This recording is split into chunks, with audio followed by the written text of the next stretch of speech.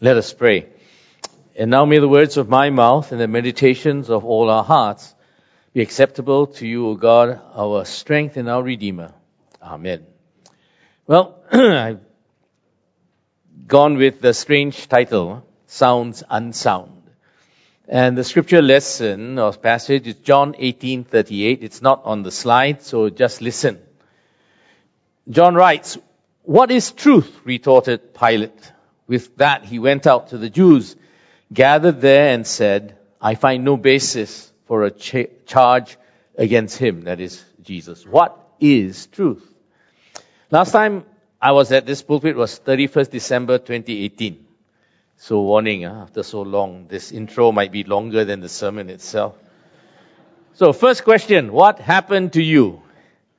Well, last Sunday I slipped while mopping the floor at home, landed on my left shoulder and suffered what the medical people call a distal clavicle displacement fracture. Broken bone. It's supposed to heal naturally, but it'll take 4 to 6 weeks. So please pray for me. Number 2, what have you been doing since retirement? Must say, my wife told me to do this because I think many people ask her. Well, mostly, why I retired in the first place. My parents are in their 90s and stay with my sister. I help at least 4 mornings a week with parental care, duties, plus hospital, appointment transport, etc. At home, I do laundry. So twice a week, I can say I am Iron Man. Of course, this is on hold temporarily. Number 3, some of you may know this already, but just in case, you know the tune that we sing the Lord's Prayer called Wesley Toulouse. Yeah, the composer Yusuf Kam passed away earlier this year. And, we worked together at Wesley for 14 years. So he will be missed. Okay, now, real sermon intro. Believe it or not, I still have my Sec 3 English textbook, part of a series written by our own teachers at ACS. I think Kim in the front here might remember that set of textbooks. One of the things I learned was alliteration. And the best one I can recall, adapted for today's sermon, goes like this. You can flash it up in case they don't understand what I'm going to say. This is the alliteration. Sound sounds, sound sounder, then unsound sounds. Bit of a tongue twister, huh? Sound sounds, sound sounder, then unsound sounds. Now if you think about it, this makes absolute sense. It sounds, I lost my place. And we should always prefer what is sound rather than what is unsound. But I've come to learn that many people instead prefer what sounds better than what is sound. Did you get that? People prefer what sounds better than what is sound. For example, anyone did an ART recently, last 2 weeks? Wow, hero. Okay. All right. I did 2 a couple of weeks ago because I had a throat bug. Don't worry, C-. By the way, I think ART is the only time when a C- is a better result than C+. Do you remember what ART stands for? Antigen Rapid Test. But do you know that's not the real, that's not how it's properly called. Actually, it's the rapid antigen test. But what would you prefer? To take an ART or a RAT? No brainer, right? That's why they changed it to make it sound better. People like what sounds better, naturally. But you know what? I've also come to learn that often what sounds better is untrue. It's the untruth. It's the lie. Lies often sound better than the truth. 2 examples. Number 1, we are not going to invade Ukraine. Number 2, what if we just inject disinfectant into the body? Maybe it'll cure COVID. Well, for the first one, who doesn't like peace instead of war? Only it was untrue. There was the invasion and there is war. Number 2, who doesn't like a cure for COVID? But that again was not true. And to me, probably the worst thing is that these two statements or sayings came from 2 heads of state. So like Pilate, we may also react. So what is truth? What is truth? Now, in the Gospel of John especially, I've learned that truth is not really about true versus false. Let me give you an example. Melvin is fat. True. Melvin is not fat. False. Many years ago, some caring and well-meaning, simple-minded people tried to help me by encouraging me, you are becoming fat. My reply, too late.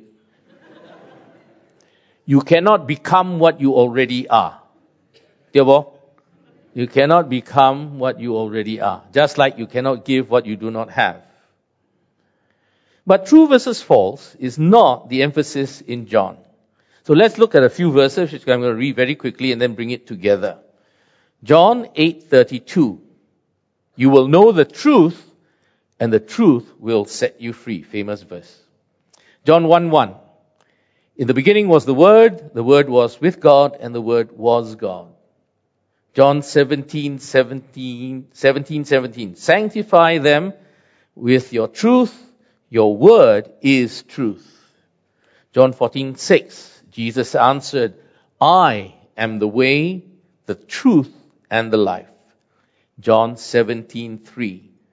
This is eternal life, to know God and to know Jesus Christ, whom He has sent. Now we pull it all together. The word or logos is Jesus. The truth also is Jesus. I am the truth. So both word and truth refer to Jesus.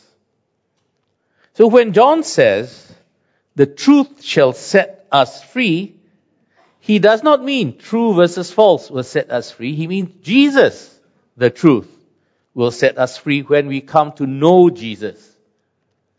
And the word know is not brain knowledge. It's not cognitive. It's a relationship with God, which is why eternal life is knowing God and knowing Jesus Christ.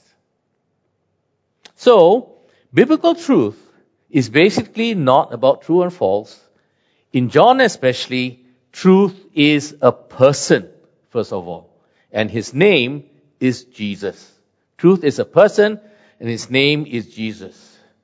And therefore, because we follow Jesus, the truth, that is why we also stand for truthfulness. Because we follow Jesus, the truth, we stand for truthfulness. And even more than this, because I think this difference needs to be understood so crucially, its implication is that we follow Jesus, the truth, wherever it takes us. Even if it brings us to a place where the truth is uncomfortable. Even if we don't agree. A couple of weeks ago, Selena preached and she mentioned the Clock Tower, ACS Clock Tower revival. I'm a product of that revival. And also blame it for me ending up as a pastor. Those days, we used to sing many scripture songs taken directly, word for word, from the Bible. And one of them goes like this. Voice is a bit sticky, but I'll try my best.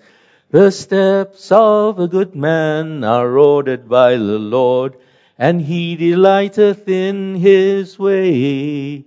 Though he fall, he shall not be cast down, for the Lord upholdeth him with his hand. Better stop.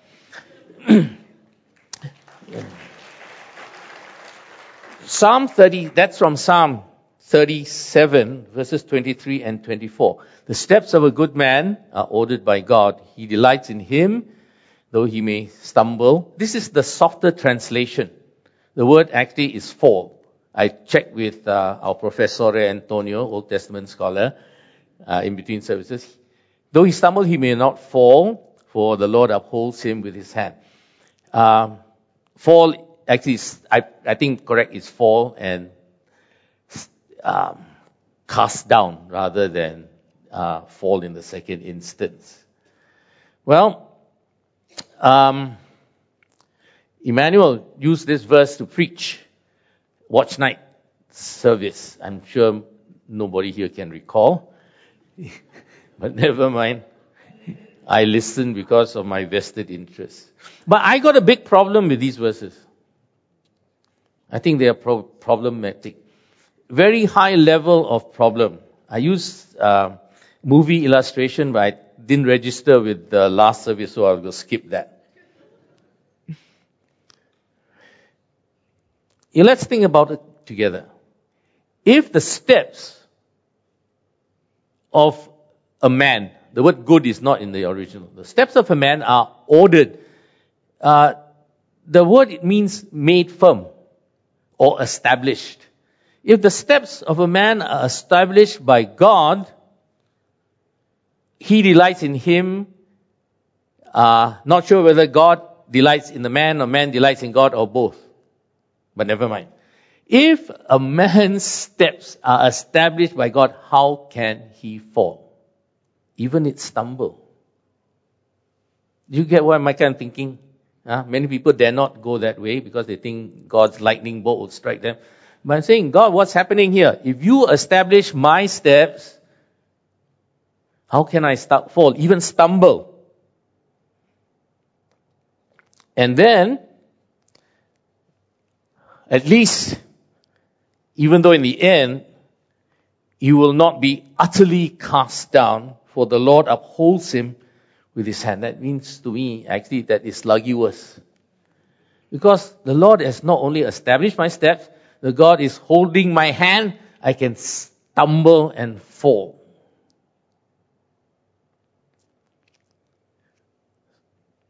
Do you see a problem? I see a problem. People dare not see a problem? Well,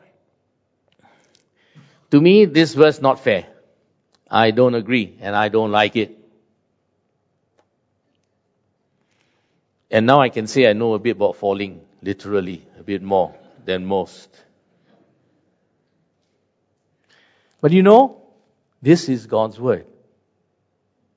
This is the scripture. This is God's truth. And so my response is, I will submit.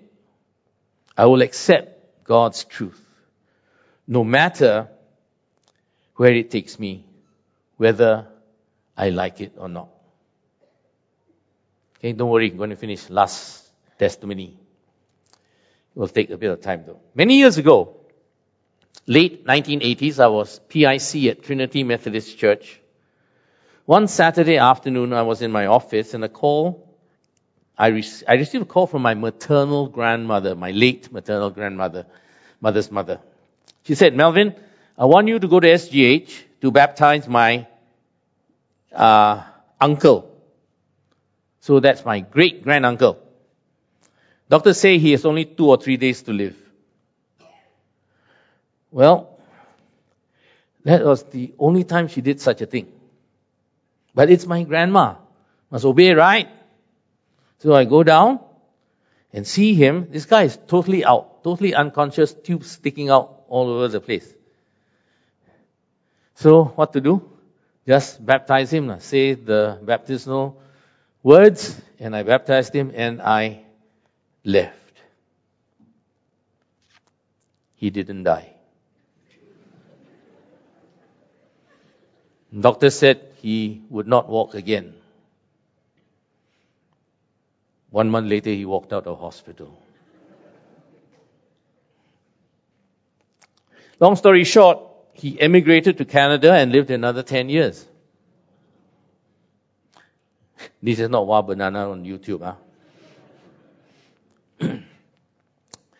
Well, when he died, they had him cremated, and they brought his ashes back to Singapore and asked me to do the service and the scattering of ashes at sea.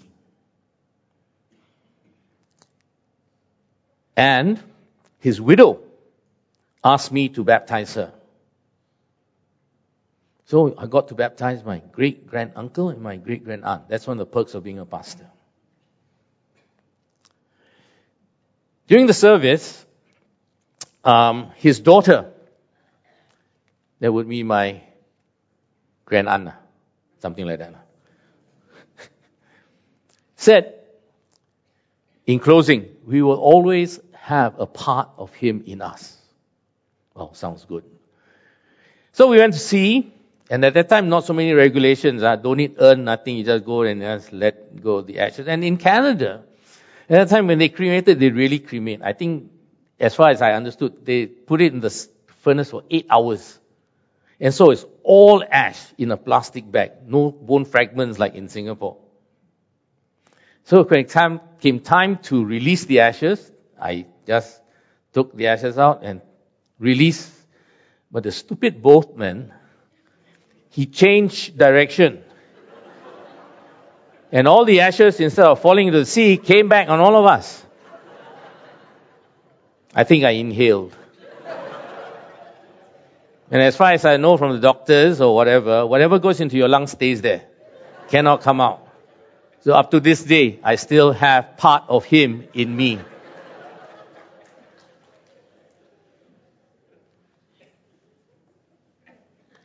Good story, huh?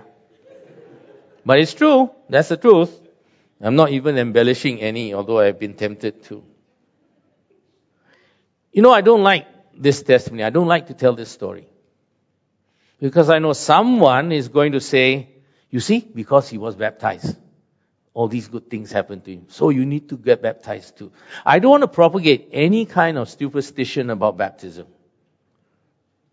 I shared this over pulpit maybe 3-4 times at most. And personally, I can tell you, just like Psalm 37, I'm not happy with the way God handled this. But from this incident and from Psalm 37, this is what I have learned.